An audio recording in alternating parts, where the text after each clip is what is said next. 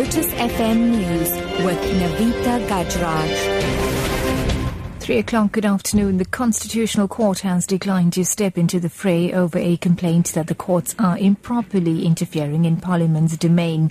Chairperson of the National Council of Provinces, Thandi Modise, went straight to the Constitutional Court after the Western Cape High Court overruled her orders in respect of EFF leader Julius Malema during last year's State of the Nation address. Candice Nolan has the details. During the 2014 State of the Nation debate, Malema said that the ANC government massacred people at Marikana in 2012. Modise ruled that his statement was unparliamentary, and when Malema refused to withdraw it, he was asked to leave the House. She found that it was a personal attack on members of the ruling party. The full bench of the High Court disagreed with this interpretation. They said that Modise's approach would work to severely limit robust debate in Parliament. Modise rushed straight to the Constitutional Court, bypassing ordinary appeal routes, but the highest court declined to enter the fray at this stage.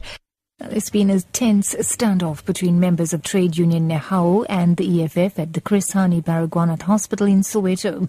This ahead of Nehau's march against what they say was the bullying of hospital management by the EFF. Nehau says over 100 EFF members have been employed at the hospital without following proper procedures.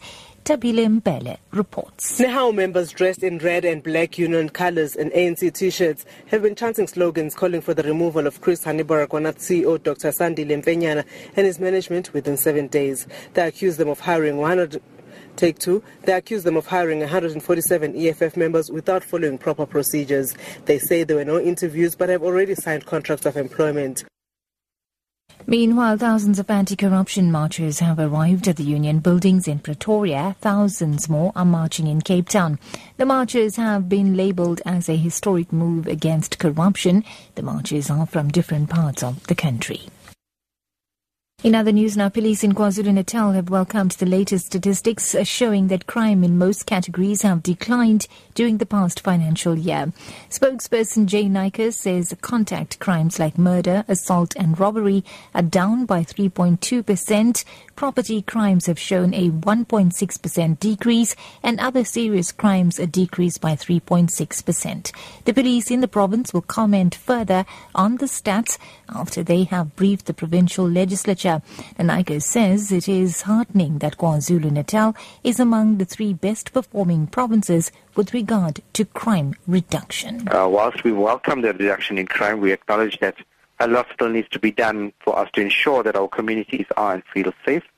And we're certain that with the multidisciplinary approach in fighting crime and the increased participation by members of the community to address the root cause of crime, we can do even better. And wrapping up, diesel is set to rise sharply while petrol will increase only marginally next month.